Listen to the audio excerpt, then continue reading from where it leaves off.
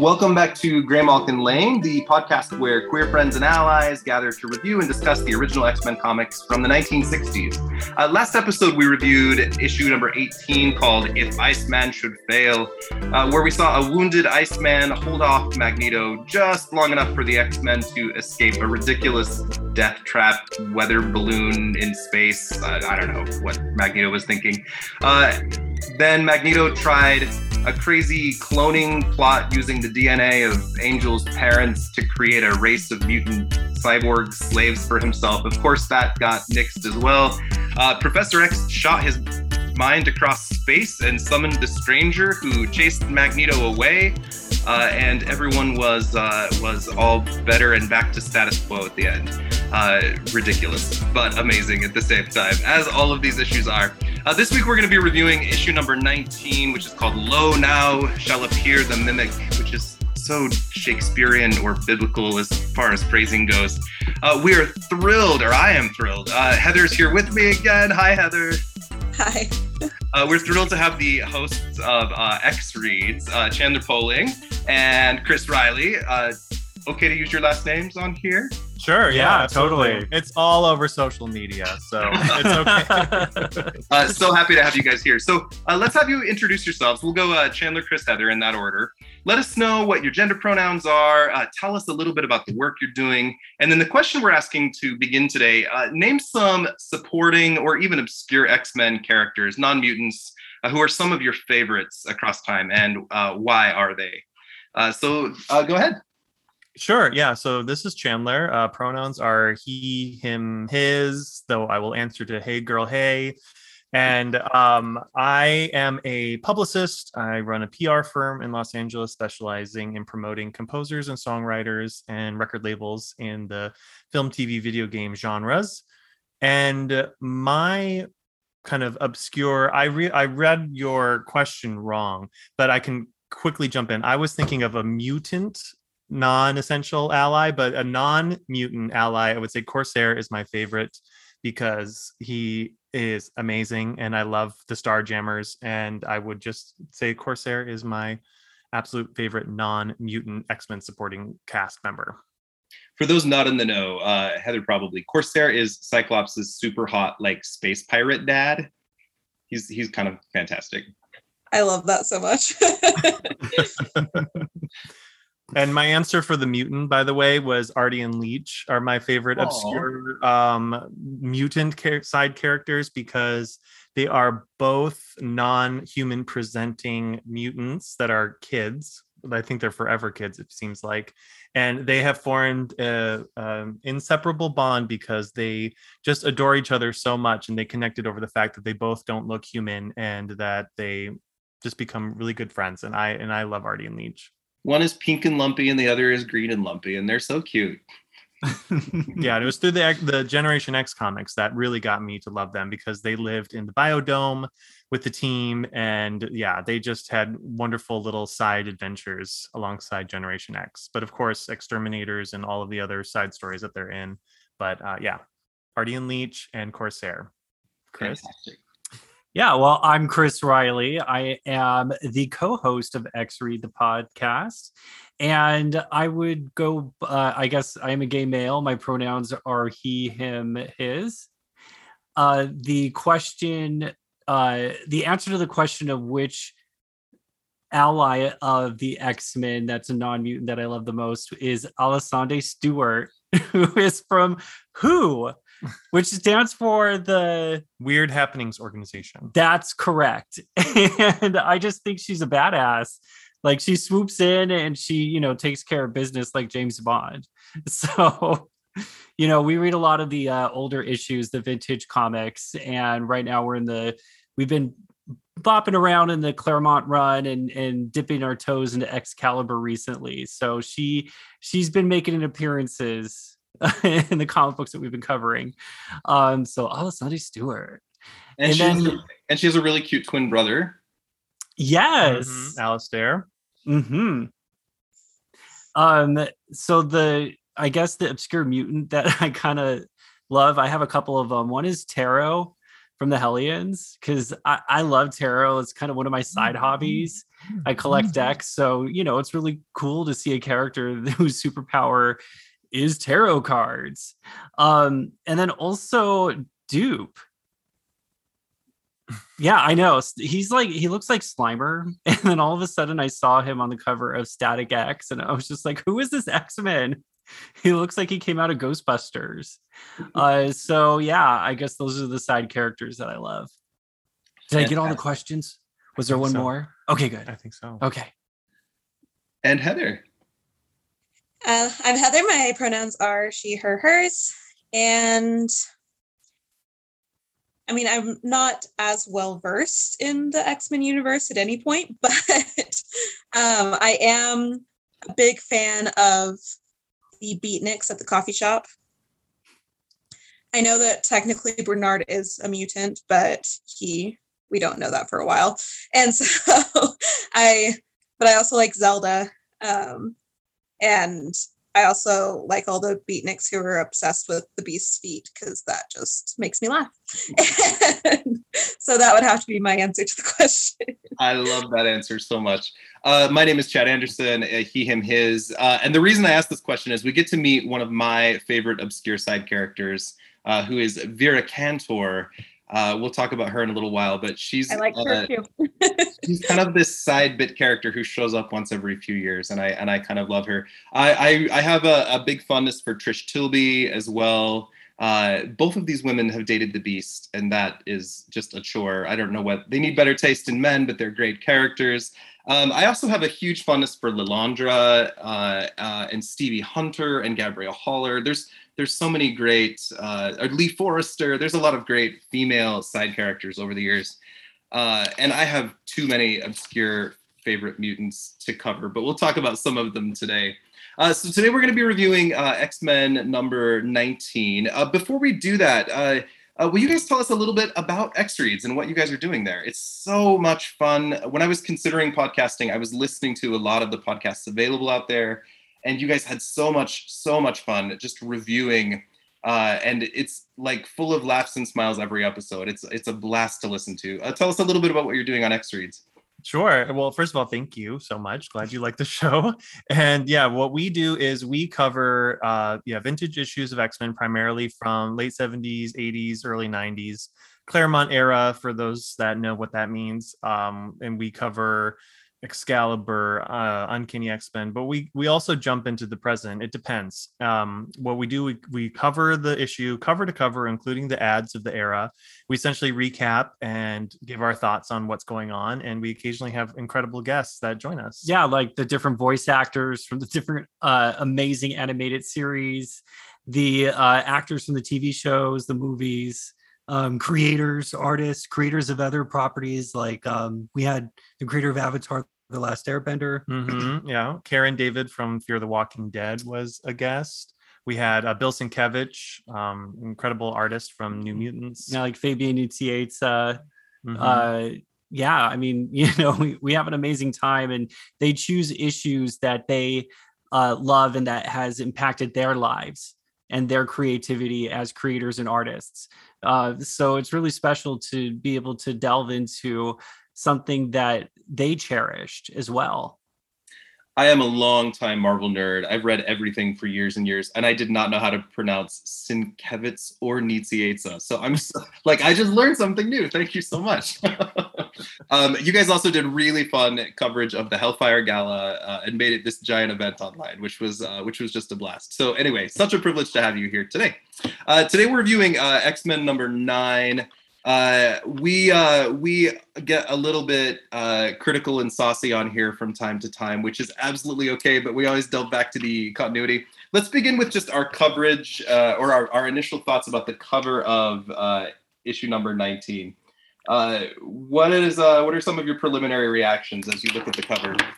I would love those sunglasses that Mimic's wearing.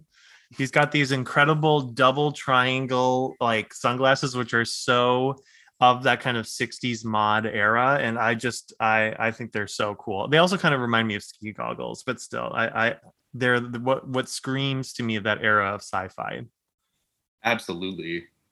I am not a fan of Mimic's fashion, which we will talk about. The color scheme, the giant M on his chest. But I as a fan, looking at like, whoa, this character's got like powers that the X-Men have. You can see Beast's feet and Angel's wings and Cyclops' visor and the ice bridge. And it's kind of exciting when you consider what's about to come. Other reactions? I don't know how his whole body weight is supported on that tiny icicle that he's standing on. It's like a telephone wire, right? Maybe he's telekinetically holding it up because he's also got Jean's powers. We just can't see them. It's an interesting choice. Also, I guess this is New York City, and that must be the river behind them. But I just was like, what oceanside city are they standing above? We also get the tagline, is the Mimic another mutant or something far worse? As of this issue, he is not a mutant, but current continuity in House of X stated that he is a mutant. So Professor X has recently revealed that he's actually among the mutants. Over the years, they say over and over he's not, but I think the predominant theory now is that he is a mutant, and whatever the experiment, we'll talk about that in this issue, unleashed his mutant powers. So interesting. Because I wouldn't have thought that based on this issue, but I'm excited to learn more. Mimic reminds me of you guys do the ads on your show a lot. He reminds me of the 90s ad for Pizza Hut where they advertised a character called Combo Man. Do you guys remember Combo Man? It's like Cyclops' eyes and Hulk's face and Storm's shoulders. Like, oh yes. It's just like a stacked character with different, I don't know. He makes me think of that a little bit here. I'll post an image on social media. That's a real obscure reference. Totally. He reminds me of my favorite 50 Cent word that we learned from an issue from the 80s. That's one of my word kryptonites. Let's see if I get it right this time. Amalgam. No. Damn it. Damn it. Amalgam. My word kryptonites. Amalgam like an algorithm and an amalgam mixed together. Yes. No, we totally stumbled on that word when we were learning what that meant. I think we kept on saying amalgam or something weird, but no, amalgam. Marvel and DC had like an amalgam universe in the late 90s. Do you guys remember that? They like mishmashed all their characters together with Marvel and DC and did a bunch of one shots. I remember when they fought, like when the teams fought each other, but they actually mashed them together. Yeah, I think the series was called Access.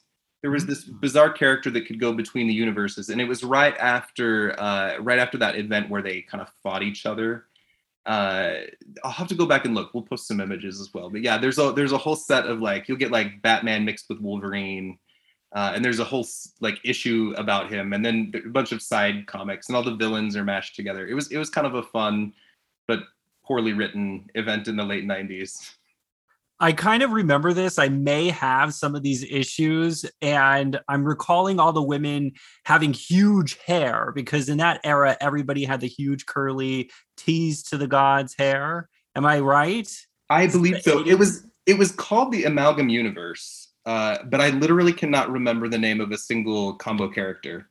I remember there were a lot, but yeah, it was right after Marvel versus DC, where all the fans would like vote on who they wanted to win between, Namor and Aquaman, and there was all these like pitched battles, and then it resulted in this brief amalgam universe with characters that will never be seen again and should not be. Well, let's jump into issue number 19. Heather, do you want to open for us on page 1? Sure. So is it the Danger Room this time? It looks like they're back in the Danger Room. It's just all pink now. Yeah, they're back in the Danger Room and they're all training. Iceman throwing some long ice sticks because that's his thing.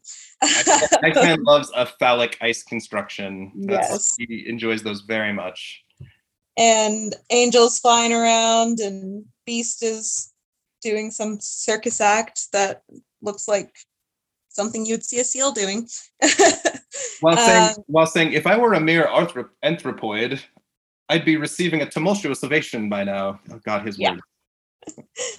And Marvel Girl is levitating herself while she's reading a comic, it looks like, without touching it. And Cyclops is watching it all happen because he's the deputy trainer.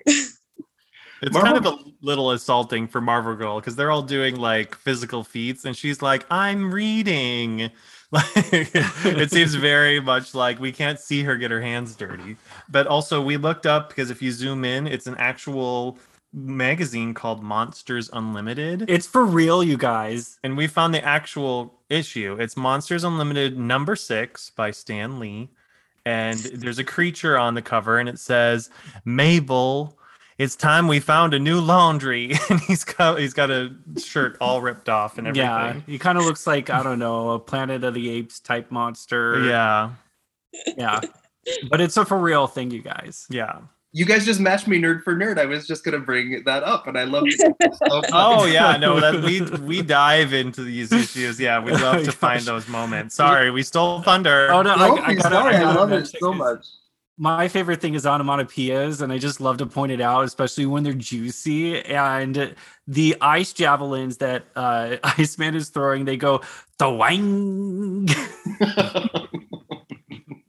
As every tossed ice javelin should. I love that Jean is reading not like a romance novel or something, but we get like her reading a monster comic, which is kind of my favorite thing on this page. So a couple of things about this issue as we jump in that make it really unique, actually. This is Stan Lee and Jack Kirby's final issue of X-Men. Ever, except for maybe like a backup story somewhere. We have Roy Thomas and Jay Gavin taking over. Jay Gavin is a pen name for Werner Roth. So we have like the first big creative team change, and the stories do improve, although they stay very, very wordy and problematic. But we've seen the X-Men all built up, but we're about to have a big change. This is also the first time Iceman's real name is revealed as Robert Drake in this issue. Oh, Which is kind of surprising that we're 19 issues in and did not know his full name yet. So we've got Cyclops back in charge of training. Let's jump to page 2 and just talk about Iceman and Angel here. We know now that Iceman is a closeted gay male, and we also know that he had a major crush on Angel back then. So as you read these panels, knowing about this unrequited closeted crush, it makes it somehow adorable and tragic at the same time. Who wants to talk about Iceman and Angel's interaction here? well, yeah. I mean, they're super flirty in the sense of like Iceman definitely just has language that basically I could tell he's very, very flirty and wants to get close and kind of trying to get Angel's attention all the time. He literally frosts up another ice javelin and threatens to tickle Angel with his ice toothpick. Mm-hmm. I mean, if you're into that, but he just needs some attention. It's hard to be closeted. Did you guys ever have unrequited crushes on straight boys like when you were 16? Of course. Yeah, all the time. High school was all about having crushes on straight boys, but the worst is when they were super nice back to you. Yeah, and you were like, confusing. Does he, doesn't he? Does he, doesn't he? But also I have to pretend that I don't actually have a crush because then I'll be exposed. Yes, exactly. Oh, yes. Oh, my gosh. I just remember having a lot of emotions about that at that time. And Cyclops is being a literal cockblocker as he destroys Iceman's toothpick and says, "Get out of here." There will be no more antics. Bossy Cyclops. Mm-hmm. Beast is bouncing around on one hand, trying to show off on kind of a dangerous course. And he is so obnoxious. We see him kind of flipping around. Some barrels or stones get tossed up and he catches them with his feet. And this almost reminds me of like old cartoons where you'd see like an arrow that goes awry and it's like zooming all over the place and almost hitting all the characters, right? Like the little bag or barrels. I don't even know what that is. It's like a punching bag. It's like almost hitting everybody in the face, messing them all up. I think he did it on purpose. It's very possible. Are you guys Beast fans? No, not really. Do you like old Beast or just no Beast? I like Beast from the animated series. You know, he was he was voiced by George Buza, who did an amazing performance of this character. And as far as him in the comic books, like he's kind of a mean guy. I like Beast now more, like currently in comics, more than ever, because he's very interesting and has this kind of evil streak going on with current day comics. But He's but like a mastermind. yeah, but I don't like him. I just like where they're going with his character, because at least it's super interesting to me. But I will say that in this era and moving forward, I thought he was more interesting than Angel. I thought Angel was super boring and just like really one-dimensional. Like at least Beast had like layers of, especially after he turned blue, but even then he had layers of having body dysmorphia because of his big feet and like how he relates to people and everything like that. And Angel was just arrogant the whole time, and I just wasn't having it. Just a couple of episodes ago, we reviewed his origin, which was not much, but he it kind of tells us the reason he chose the name the Beast was because he used to get called a beast on the football field because he was so talented. And so now I'm kind of just seeing him as like the straight jock who peaked in high school, but he still talks about all of his like college or all of his football victories for the rest of his life while he's being misogynistic and awful. So that's kind of my viewpoint for the Beast, even though he's super brilliant and amazing. It's that's kind of shaped my view of him as we move forward with this series. Heather, we know you're not a huge Beast fan. No, but that's okay. I like him better than I like Xavier. don't we all? We do get a good close up of Beast's thump, though. It's his booty and his feet. He's doing some leg press. Mm-hmm. And it says thump. There it is. So we're following a trend that we got a couple issues ago where Professor X is sending all the teens out on a vacation, which mostly just means I'm giving you like 6 hours off. He makes a big production of it, like he's doing them a huge ass favor. They're teenagers. They, give them a Saturday once in a while. But they are all thrilled and planning on going their separate ways. Who wants to tell us about Iceman and Beast's little adventure at the library? Well, before that, I like how basically they're all so like written in a way that is of their archetype, because the boys are like, oh yeah, we get to go be with girls, and Jean is just like, I get to go shopping. Get to go get new clothes. And when Iceman ices them out of there, she's just, what does she say? Says, if any ice melts on the floor, I'm not mopping it up, Bobby Drake. Why would she be the one to mop it up? Yeah, do they like make because her? She always is. So rude. There's an issue where the cook has the day off, so Jean like substitutes for the cook in the kitchen. Or when all the boys are in the infirmary and she's nursing everyone. So she definitely would have been the one to clean that up. And Beast says to her, when my mother used to be my nurse, she used to kiss me. And Jean's like, that ain't happening. Yeah, no, it's kind of the unfortunate origins of Jean, because she kind of got stuck with that personality-less, I am the girl, so therefore I do girl things. And Heather, as you get deeper into X-Men comics, you will either become somebody that's obsessed with Jean or somebody that's really bored with Jean. I feel like there's no in between. Well, currently I might be a little bit biased, but I do love her. Oh, well, good. I love that. You will love her when you get to X-Men 99, because she makes this incredible moment and into X-Men 100, and she's just like, she's so cool in those issues. I was like, whoa. And anyways, you'll get when you get there. You only have to wait for like 15 years of publication history, and then you'll sort of start to like her. Yes.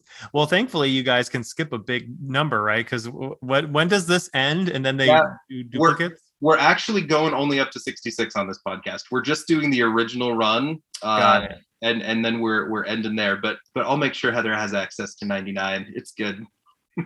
Yeah. Anyways, okay, sure. Yeah, Chris, why don't you say what's going on with Bobby and Beast? Oh, well, okay, so now they're going to go on a double date here. And Beast has been set up on a blind date. So he does not know who this woman is upon entering this library.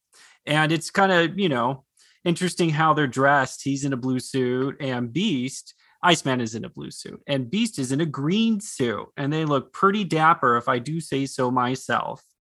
Although, again, coloring. In mine, Beast is in blue and Bobby's in brown. Oh, interesting. Yeah, Oh. Marvel Unlimited has them in, yeah, as Chris said, in blue and green.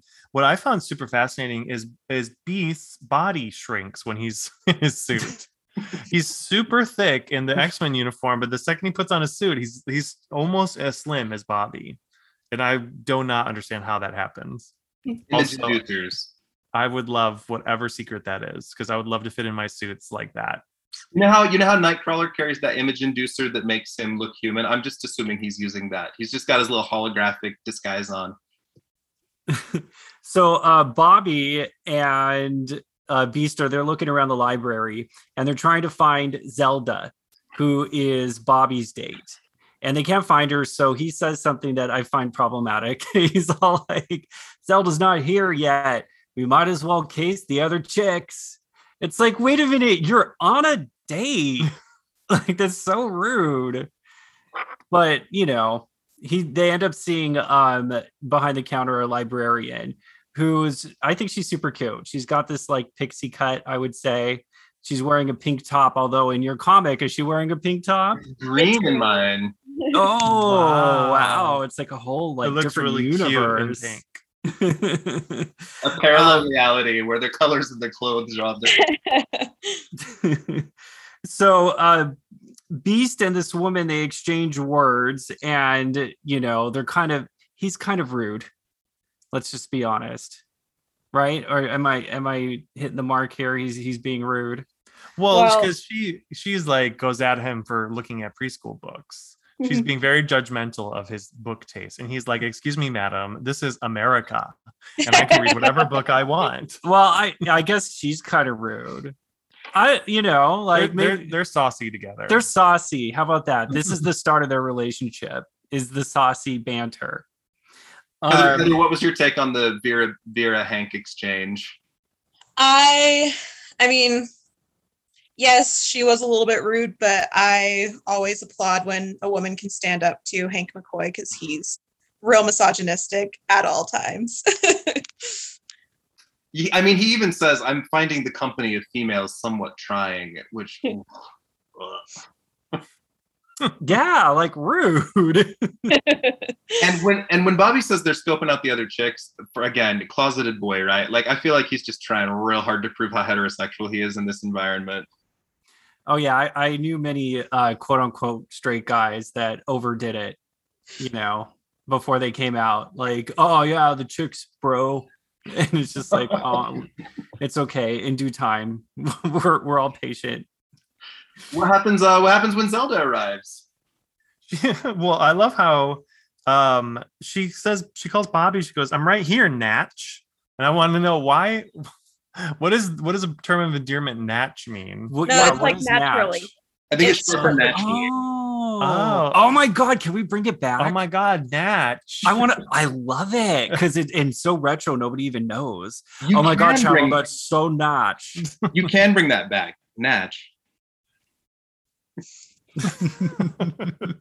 So yeah, Zelda walks in and she's just like, oh, this is why I wanted to be in the library, because this is Beast blind date Vera. And Beast blushes a deep hue, because then Vera says, do you always blush that way, Mr. McCoy? So we're gonna do a continuity deep dive for just a minute. Vera Cantor is a character that will disappear for a few years at a time and then come back for a while and then disappear again. She's got a surprising history. We're going to learn more about her connection to Mimic in just a minute, but she's been both romantically connected to the Beast and Mimic over the years. There's even an alternate future that Mimic sees once, in which he's married to Vera and has a baby. It's just like a one-panel future that he witnesses. She shows up in X Factor. She shows up in the Defenders when the Beast is there. Probably the craziest thing that's ever happened to her. She gets a cool punk rock look in X Factor for a while, which is fun.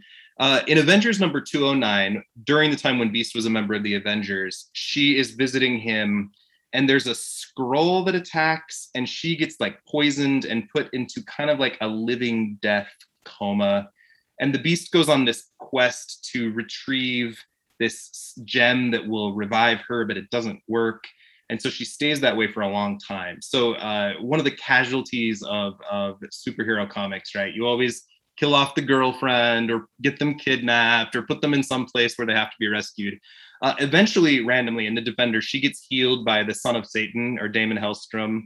And then she's around with Beast for a long time, even when he's blue and furry, a lot of that.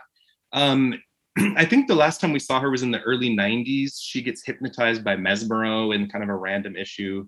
But I kind of love this character. She shows up frequently and has this kind of weird connection. And she's always sassy and always intelligent and always kind of putting Beast in his place. She has a much more lengthy comics history than Zelda Kurtzberg does.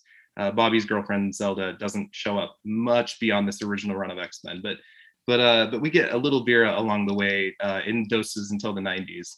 Have you guys read other comics with Vera in them, or is she someone you recognize at all?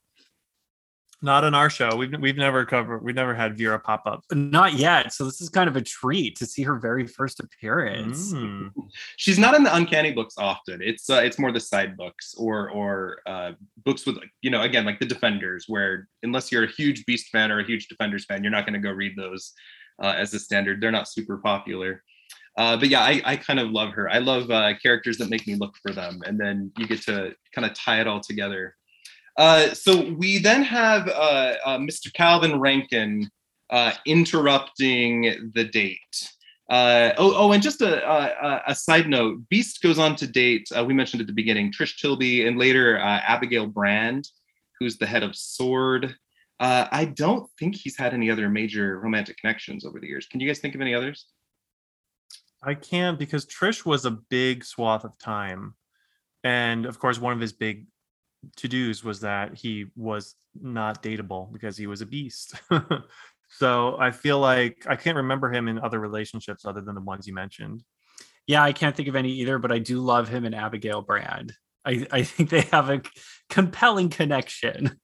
Yeah, they're an interesting. And didn't it end with Trish when Beast pretended to be gay for attention for a couple issues? Yeah. Wait, that happened? Yes. Mm-hmm. He pretended to be gay because he wanted the publicity, but we also kind of theorized that he's bisexual because he flirts with the male characters in these early issues too, particularly Kesar. So yeah, you'll read it eventually. It's a terrible story, really awful actually. When Beast pretends to be gay. Okay, so Calvin Rankin comes in. They're starting their date, and this guy Calvin, who's kind of been stalking Vera at the library a little bit, he really wants to go out with her, and he just gets all pissy and basically starts a fight with Beast and Iceman because he wants Vera to be his, which is, misogyny at its finest. But he shockingly picks up Beast's and Iceman's skills. He's able to adapt their mutant powers and use them against them during this kind of fisticuffs. We have to comment on this kind of male ownership of women, she's mine, so I'll fight you for her. Heather, how you doing? No means no, Calvin. Stay away if I said no. The whole fight is kind of shocking though. Calvin kicks off his shoes and suddenly he's got big old feet and he's tossing ice around. What were your thoughts on this as you guys read this for the first time? His face is so beet red. He is so angry. I don't know. That's the coloring I have. Is the coloring same in yours? He's pissed. And they show that in the coloring. That that's what I noticed. I was just like, either that or he got a really bad sunburn really quick. I'm not sure. But the other thing about this page is he takes off his shoes. He ditches his shoes so that he can bounce around more easily. Yeah. If my feet grew to twice the size, I'm gonna need to kick my shoes off too, though. Yeah, because his feet are growing to be very large because they're growing to be the size of Beast. I like that he's a bit more casual. He's wearing jeans and a white t-shirt and kind of a tan jacket versus the boys who are in suits and ties, which seems like a big contrast. Oh, because this whole issue is great with the onomatopoeias. Oh, it's so good. We get whit and thick, thack, and balk. I mean, in one panel we have Wop Pow Wham Clunk. Yeah. Yeah, we definitely do. And it's interesting to see the construction workers, of course, come to the aid because they think that a mutant is attacking a bunch of fellow humans. And we definitely get the narrative that the X-Men cannot come out because humanity will not accept from them for what they are. And look at what they did to somebody that they thought was a mutant. Yeah, and reinforcing the fear of every queer person in the 60s and now. If I show my queerness in the wrong place, you know, a mob's going to chase me down the street, which we don't live with that all the time. But I would say that's alive and well even now. If my husband and I are walking down the wrong street holding hands and you get the wrong quote or the wrong comment from somebody, there's a fear there. One of the reasons I can relate to these comics for many reasons. Well, and Yeah. of course, worldwide. I mean, there's plenty of countries where it's illegal and you'll be killed. So it's definitely, you know, This whole scene gave me alive. flashbacks to like my junior high and high school experience, like going to religious schools. They definitely had a mob mentality about homosexuals in their presence. Mhm. As we jump onto page 7, Heather, do you want to take over with Mimic's run from the mob? And he's feeling himself now. Yeah, he runs away and he's like, hey, I got these powers, so I must have been fighting the X-Men, which is perfect because I've been looking for the X-Men and now I need to find the rest of the X-Men to get all their powers too, because once he's not in front of people, he loses whatever he's mimicking from them, because you can see him losing his ice powers and things like that, and he gets really upset. He's like, I have to find all the X-Men again because I have to carry out my plan. We often see the Beast hopping around in bare feet, like in most battles. Watching Mimic hop around in gray socks is just not the same. Yeah. Somehow. Not It's real weird. Yeah. Now, do we know, can mimic other superheroes' powers or only mutant powers? Nope, he can mimic other powers as well. You can It's even mimic funny. humans. Oh, right. 'Cause Yes. it's Because he could like yeah. be a good boxer or a good athlete or a smart. So Yeah. it doesn't have to be mutants. That's true. Yeah, because it just made me wonder, like, why is he so fixated on the X-Men when the Avengers are a very public team that are also in New York, also the Fantastic Four? Like, you literally could go up to Avengers Mansion, which is on Fifth Avenue or whatever, and just stand by it and just get all charged up. Yeah, but then you have to do whatever you need to do, like within the vicinity of that tower, because as soon as he gets out of that radius, Yeah. it's gone. So in their early team books, this is a good continuity deep dive moment here. In their early team books, Stan and Jack loved to bring in a character who would have all of the powers of everyone on the team.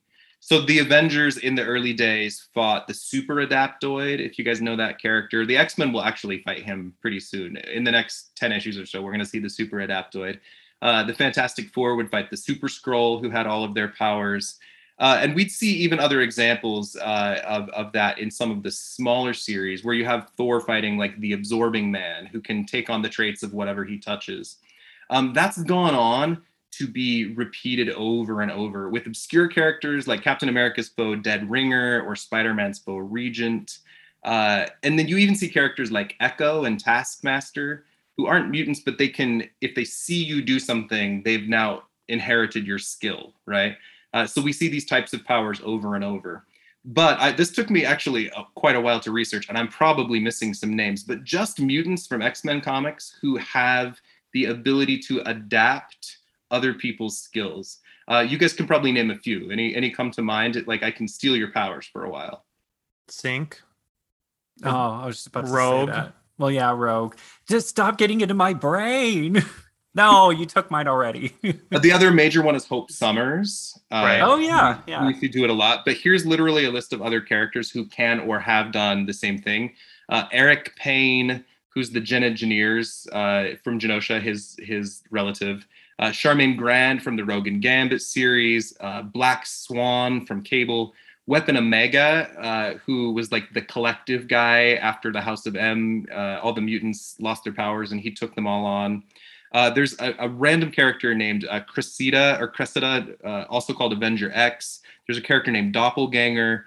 And even Megan and Copycat, the shapeshifters, can take on people's powers sometimes. So there's actually a lot of people who can do this. But in these early years, we saw this repeated in all of the team books. So it was just time for the X-Men to have, the villain who had their powers, because it's already happened in all the other books already. Any thoughts on that before we continue? There is a video game franchise that I love called Mortal Kombat. And I just remember you always have to get through the mirror match when you're going up the tower and you're fighting yourself. And then I was just like, wow, that's kind of this with Mimic. This fight is kind of like that, but even more so because it's everybody's powers wrapped into one. Well, and my youngest son, his favorite thing is Kirby from Nintendo. And Kirby is always, sucking people up, stealing their powers and spitting them back out. So we see that in other genres, even Super Smash Brothers with the Kirby character. So kind of a fun thing, but it's a little overdone.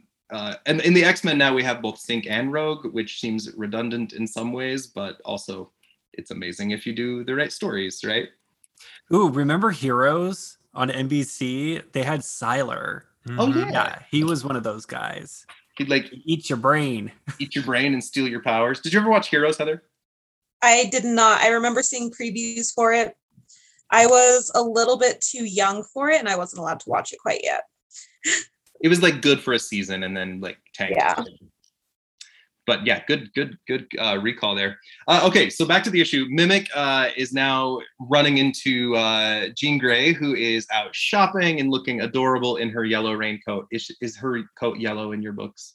No, it's actually green. Ooh, which is more fitting for Jean, right? She likes herself some green. Now I just want to compare every color palette. So Jean bumps into Mimic as he's getting some coffee, and he suddenly finds himself telekinetic because he wants the sugar, and it lifts itself off the table and floats over. And he's like, "Oh, that must be Marvel Girl." And he follows her back to the X Mansion, which is crazy. Thoughts on this scene?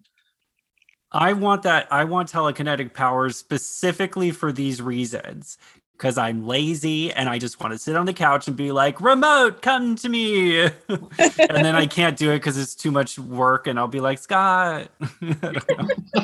No, I love this discovering he has the power, because it's awesome I think it would be awesome to move things. I don't know about you guys. What a weirdo for creeping on Jean and stalking and following her. Do you guys agree or disagree with Mimic's thoughts when he says, nutty females, they're all alike? Agree. Hard agree. No, I'm joking. No.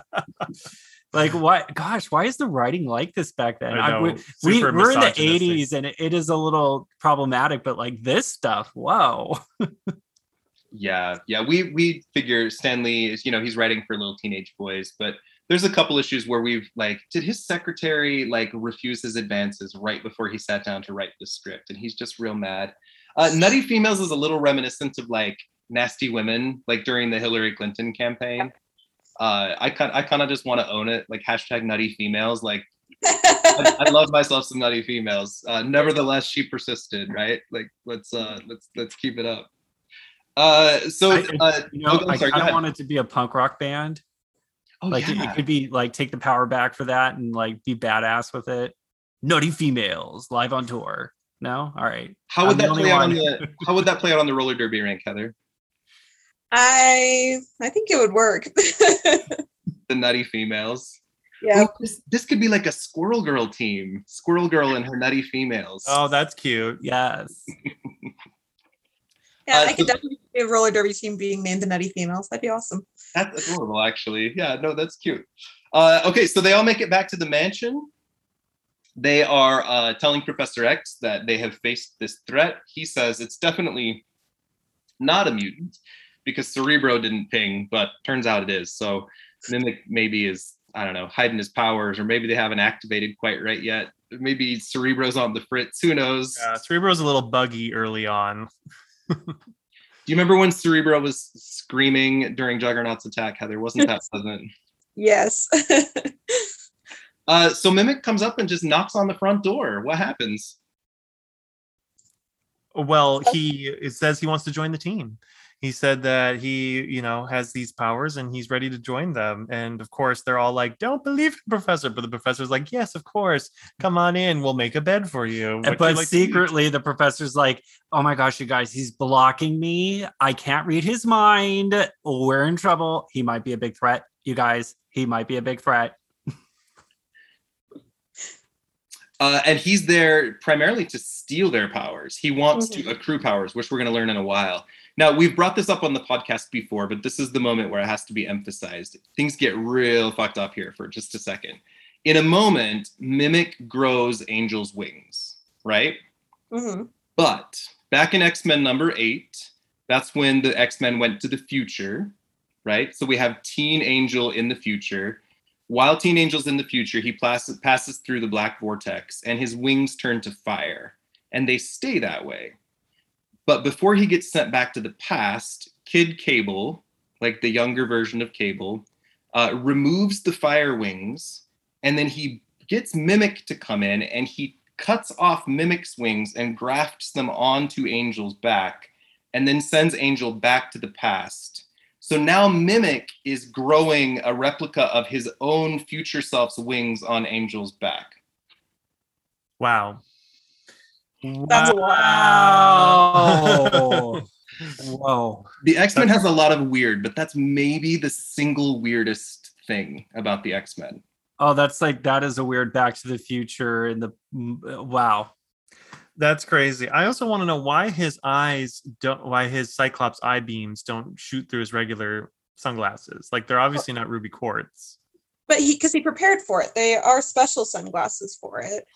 Maybe. Because he knew that was one of the powers he was going to get, just like he is wearing, like he strapped the wings down so they couldn't tell that he was stealing their powers.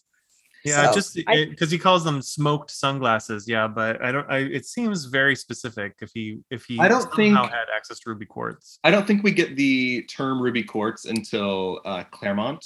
Oh, got it. But this is one of those things where like a writer would have to write in and find a way for this to work. Like maybe there was a sale on ruby quartz sunglasses at the Sunglass Hut, and Mimic just happened to get that pair. Right. Also, I love all the like Civil War weaponry. Yeah, what's up with that? We get cannons, cannonballs, pistols. Yeah, all in the decor. Why? I think it's of the era. Oh, okay. Well, Professor X is a veteran of the Korean War, which they now call the Sing-Kong War in the comics. Maybe he just has some memorabilia hanging around. It's like the good old days, back when he got to telepathically experience the deaths of lots of soldiers. So who wouldn't want to remember all of that?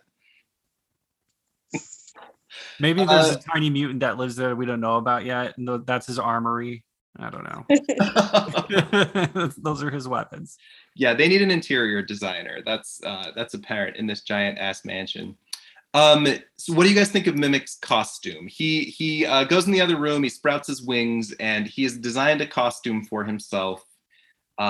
He is clearly very proud of it. Who wants to describe Mimic's costume?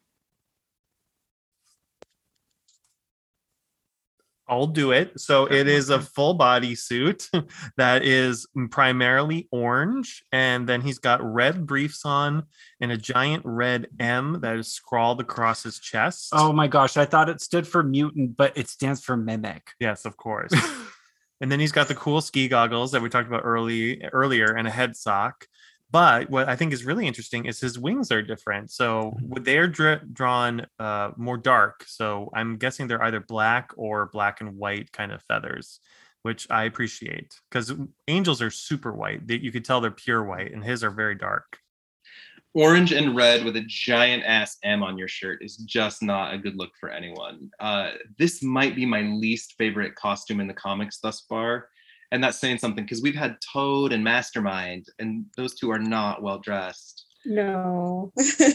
Yeah, it's a little gaudy, but I feel like they get inspired by Mimics because, as you know, when they change their costumes coming up, they kind of go along this route of gaudy, weird colors and choices. So I would say he is fashion forward at this moment, and he's going to inspire them all for their big new looks. Heather, were you a fan of the costume? I mean, it's a choice. Yeah, so definitely was very excited about it. He was like, yeah, I did this myself, and this is what I'm going to wear. And he owns it. It doesn't mean it's good, but he definitely owns it. Angel says he didn't have those wings when he first got here, and Professor X replies, no, obviously he can only mimic others when they draw near. Obviously, because Professor X has clearly had time to do like a power study. I don't know.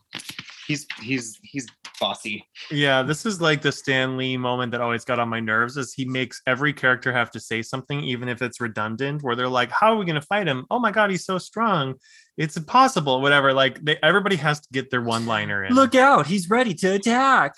Professor, it isn't possible. He's like a combination of all of us. It's just like, we don't need everybody's opinion here. Now, Mimic just adapted these powers, particularly Professor X's and Cyclops's just now. The X-Men have months and months and months of training, and he kind of kicks their asses. He uses the power sets and combos that you're not expecting. He's holding up ice shields and zapping, optic blasts and jumping up with wings in the air and landing with beast strength and blocking thoughts and projecting ideas. He's actually kind of an impressive combatant.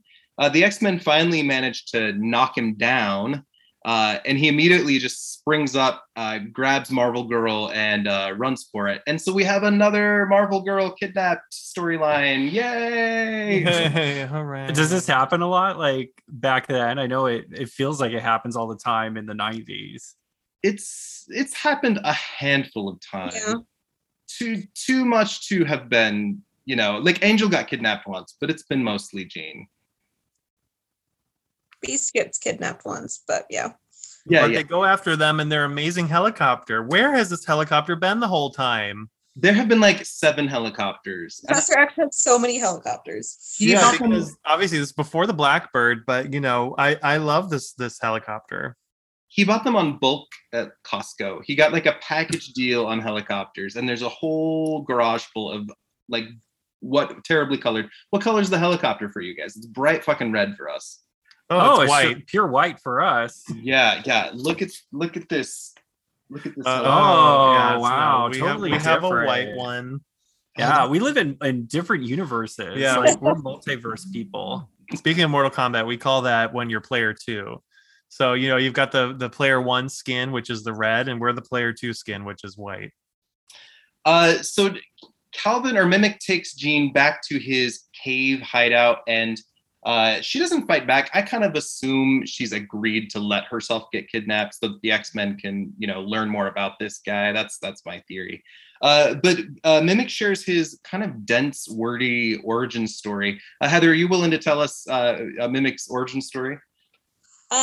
Basically, his father was a scientist, and he always told Mimic to stay out of his workshop, and he was too curious. And so one day when his dad was out, he spilled a beaker and became the Mimic. And he got really good at sports, and he got really good at school. And his dad was like, we have to hide you away before people figure out what's going on. So we're going to go into this mine, and we're going to figure out how to make it possible for you to have the powers forever. And then people come after them, and his dad is like, hey, we're going to explode the entrance of the cave to the mine, so they can't come after us. And it killed him. And so Mimic has been living in this cave, and he wants to find a way to get to the machine his dad built so that he can try to like maximize his powers, which we're going to later learn that Mimic is extraordinarily bipolar, which is very easy to see when you read his appearances. In this issue, he shifts from like super angry to like super euphoric, like multiple times.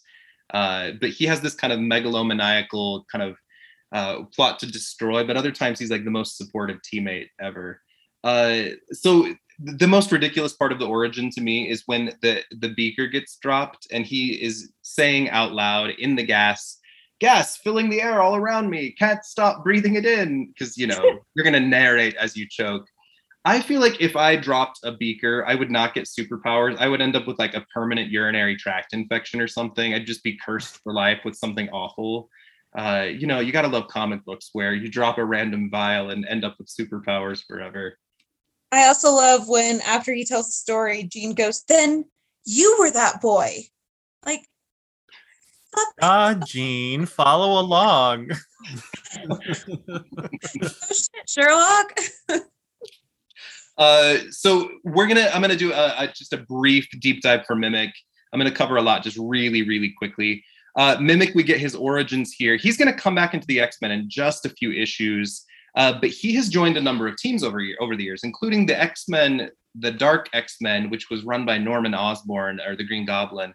The Brotherhood of Mutants, run by Onslaught and Mystique at different times. He even joined Excalibur toward the end of the run. So if you read the later Excalibur issues, Mimic is part of the team. We saw him partnered with Weapon Omega for a long time, and he was an instructor at the Jean Grey School for Higher Learning for a while. So he has a long storied history with the X-Men, but he's not anybody's favorite character. He's kind of constantly in the background and forgotten about, and someone brings him back. He is currently living on Krakoa, and I think they've even listed him as a potential replacement for the Five if one of them needs to step out, so he helps with the resurrection protocols. He has fought the Hulk and the Avengers in their books before, so he's got kind of this long storied history. Tell me some of your thoughts on the Mimic himself. Are you guys fans? Are you pretty aware of the character before this? I was not aware of him other than just this. I know this moment, but I don't know him from other moments in comics, and I don't even remember him in current day comics. I haven't seen him on Krakoa, so I don't know if I'm just missing him. But either way, did he was only mentioned in, I think it's House of X #5. So in the original Hoxpox run under Hickman, I think that's where they talk about Mimic being there. Now, did he absorb the original Five permanently somehow? Because I only remember him with those powers. Yeah, so there's multiple times when he loses his powers, but when they reassert, it always goes back to the original 5 X-Men again. But he can also pull in other people's powers. He's had the Hulk's strength. He's had Sunspot's powers. Like, he'll pull in other people's powers at times, but he tends to always carry the original 5s with him. I don't think I could be Mimic's friend because I would just be like, dude, stop copying me. Like, all the time. Do something original once. Heather, what did you think of the Mimic as a villain? I think he makes a pretty decent villain because, especially when they're all fighting him at the same time, they know how to fight each other's powers individually. But once he starts using them, because he does really well using them in connection with each other, and which I'm not entirely sure how he does right off the bat,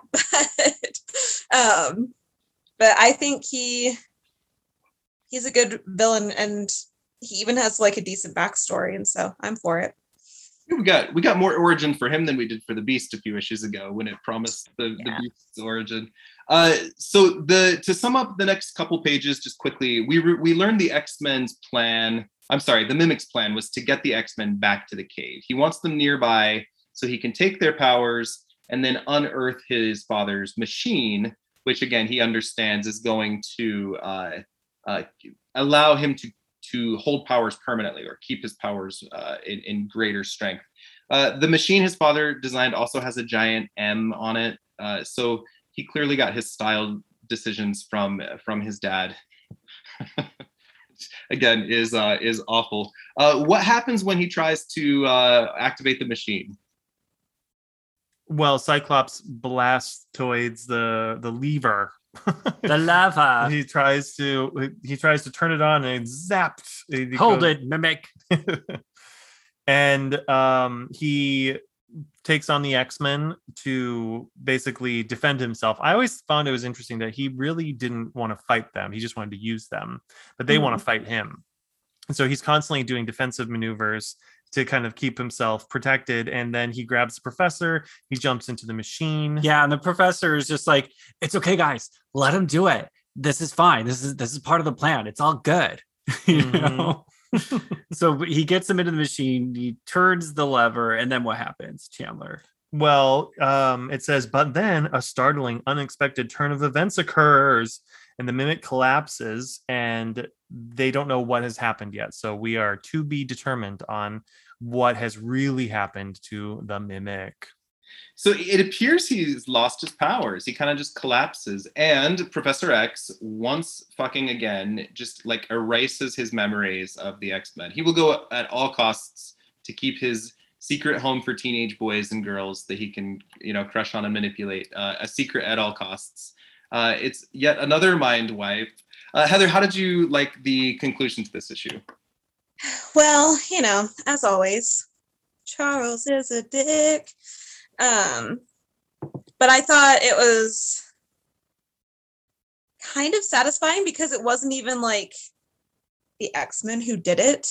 It was always his father's plan to be like, no, this was not meant to happen, so we're going to take it away. And so it was kind of poetic justice almost, because he thought that his father wanted to help him, take over the world basically, and his dad was like, no, but we're going to let you believe that, so you go along with this. And so I don't love the Professor X did a mind wipe, but at the same time it kind of will let him live a quote unquote normal life now, so I don't know. We do not know how the professor knows that the machine is going to cancel Mimic's powers. He can't read that from Mimic's mind. Nor is he a machine medalist of any kind, or I don't know how he knows, but thank goodness it worked out that way. My theory is he probably was Professor X was friends with this dude's father, because they're both scholarly type scientists, right? Mimic's dad is either Donald or Ronald Rankin. Ronald Rankin sounds a lot like Ronald Reagan. Maybe it's Don. I think it's Donald Rankin. I think is his name. So I'm wondering if the machine worked, obviously, because as you said, Mimic always can retain the original Five's powers, and so maybe the machine, kind of overpowered him. He passes out, and because he's unconscious, his powers are not active, so therefore everything kind of recedes, and they think it depowered him when in fact it did the job. He's going to be back in about 9 issues with his powers back, so we'll see him shortly. I think he comes back in issue 27 or 28. He'll be back pretty quickly if you keep reading. Yeah, the use of sonic powers in this issue was interesting because he uses Professor Xavier's telepathy to determine that the machine is inside the cave. He goes, "Oh, I can sonically sense that the machine is." I'm like, no. That's not how it works. But Professor X read the minds of the Sentinels, and Magneto can also be telepathic back then and send his astral body out of himself. It doesn't make any sense. He can also hypnotize people with his magnetic attraction. Oh, interesting. Yeah, there's some problems back then. The other big thing that happened on these last few pages, which is subtle, but we see Cyclops verbalizing his concern about Jean almost for the first time. He's very, very worried about her as they rush in. But as soon as she's saved, the others even notice. He's making no point to check on her or to let her know that he has feelings in any way. Heather, what were your thoughts there about the Cyclops feelings? I actually did notice that as well. Because as soon as they get there and they get Jean back, he takes his place behind the professor's wheelchair again, and the professor says, he thinks, strange, Scott doesn't seem to want Marvel Girl to realize how desperately concerned about her he was. And I mean, it goes back to the classic, they both think that it's unrequited love, but also Scott's kind of being an idiot about it because he's kind of trying to be the martyr about it, because he's like, well, I can't be with her as long as my eyes are a problem. And it's I mean, she knows what she's getting into, so why not let her decide, because she's a big girl and she can take care of herself. But she kind of does the same thing, because she's like, oh, well, he's in charge. I can't distract him. And it's just have a conversation, He also yells, Jean, levitate yourself. Hurry, girl. Every time they call her girl and female, it makes me insane. But I also love how she's like, don't worry, Scotty, I can keep up with all of you easily. And it's like, yeah, you can. Chandler and Chris, are you guys fans of Scott and Jean together? Yeah. I mean, I really like Scott and Jean and Wolverine together. They're kind of in a throuple now in the comics, Heather. Scott, Jean, and Wolverine. Yeah, I dig that. I find them a little boring. I like Scott and Emma way more than Scott and Jean, but I'm just not a big Jean fan. So, I'm on the boat where I'm just like, I don't really care about her so much, but I love Scott and Emma together. Totally understood. If we look back at this issue, who was your star player out of this comic solo, and what was your single favorite moment if you had to choose just one today? My favorite moment, I'll go first today, is right at the end when they're fighting. All of the X-Men rush in on Mimic, and they're all standing together, and he just generates a giant ice wall and tips it over on them, which is the best way that I've ever seen the X-Men defeated ever. He's like, shoom, plump, and then they're like, oh no! It made me, despite, their defenses, and when they're falling, the only thing that stops them from being crushed is Iceman generating a little ice stick to hold the wall up. So we get this delicious moment with a whump of Mimic defeating them with just one fell swoop. It made me happy. My star player in this issue is probably Vera Cantor. I have a huge affection for her, and I love her sassiness at the library. How about for you guys? I'm gonna go. My favorite, my favorite star player, I guess, because you took Vera. I'm gonna take Zelda.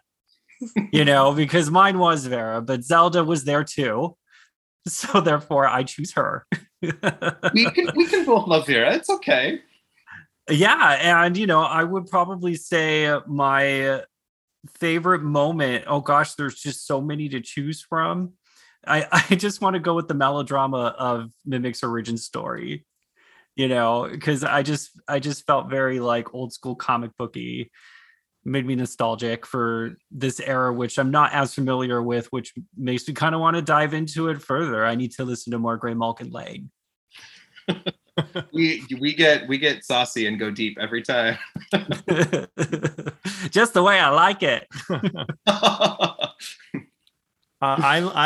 My star player is Mimic because, and my favorite moment is basically when he just creams the X-Men using their powers better than them and in ways they never thought of before. And I just was like, go Mimic, way to prove them how it can be done. And you don't have to overthink every move, Cyclops.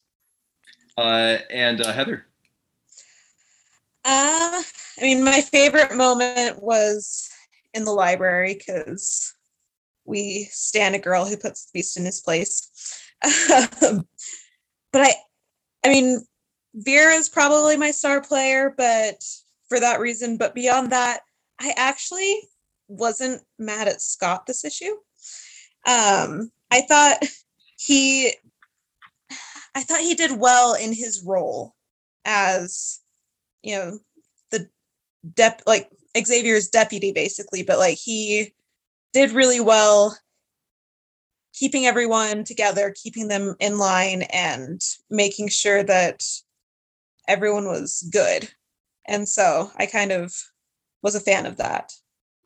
So we'll cover this in more detail next time, but in the X-Men, even currently, we have a long history of writers taking the characters on a certain journey, and then they stop. They're off the books, either planned or unplanned, and a new writer has to come and read everything that came before and take over with new plots and ideas with the same characters. And in X-Men 20, we get that for the first time. And we get a lot of returning old plot threads coming back. So if we look at the cover next time, let's get some of your initial reactions. It says our title is simply I, Lucifer, enough said. Also featuring the untold story of how Professor X lost the use of his legs.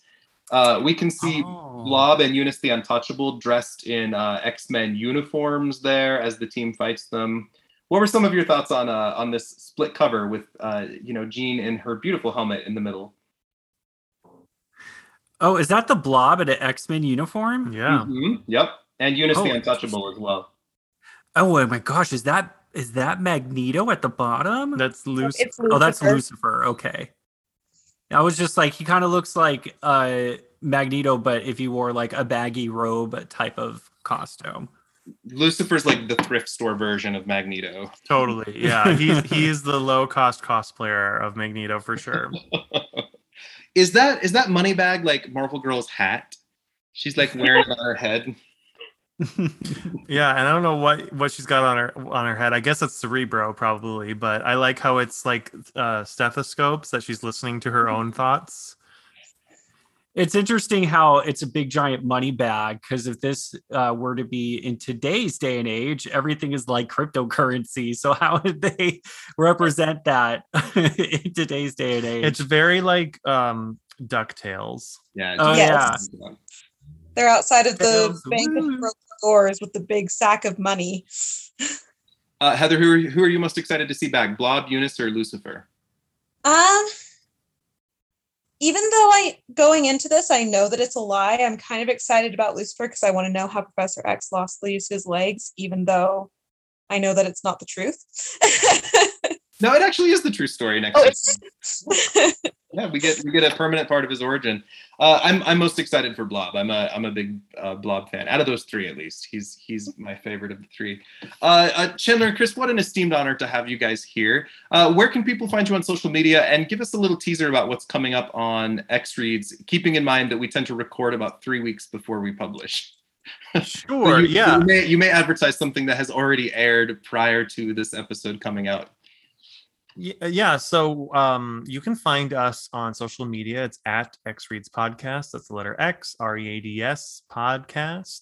You can find our show, X Reads and X-Men Experience, on your podcast platform of choice. And let's see, coming up, we just did an interview with Bob Quinn, the artist of Way of X and Cable Reloaded. And he will either be published or will be shortly after. I don't quite know when his episode's going to go up. And then we have usually a Halloween special every year. The past 2 years, we covered Dracula's appearance in Uncanny X-Men and then the Uncanny X-Men Annual with Storm. And the next issue that we have to do for Halloween is What If? And it's What If Wolverine was Lord of the Vampires. Amazing. I'm so excited. And Heather, where can people find you if they'd like? I'm on Twitter and Instagram at Heather_Beth_, and I always have something going on. And you guys can find Gray Malkin on Instagram and Twitter. Just search for Gray Malkin Lane. On Twitter, it's Gray Malkin PS in podcast. And I'm going to plug something personal today, which is not something I normally do. But for the last 7 years, I've been working actively on creating a documentary. I'm based out of Central Utah. And in 1988, there was a man named Gordon Church who was really horribly killed in a terrible gay hate crime, which resulted in a death penalty conviction. And it's this case that's kind of been forgotten in a world that only seems to remember Matthew Shepard. After a lot of really crazy, long film shoots and production deals, Dog Valley, which is the name of the film, is officially being released on iTunes on October 1st, which is around the time this episode will come out. So we would adore your support. It's a life-changing film. It does cover a lot of grisly content, but we handle it with as much sensitivity as possible. I'm in the film. I'm behind the camera the whole time. And it's kind of my life's work in a lot of ways. So I would love the support if you're willing to give Dog Valley a preview. It has nothing to do with the X-Men except me being the tie-in between the two. Well, Chandler and Chris, thank you again for being here. I look forward to your upcoming work and interfacing again soon. Have a beautiful Sunday. Thank you. Thank you so much for having us. Yeah, that was so much fun, you guys. Loved it. You'll never forget the Mimic or Vera Cantor again. I guarantee it. All right. Thanks. And thanks, Heather. Have a beautiful day, guys.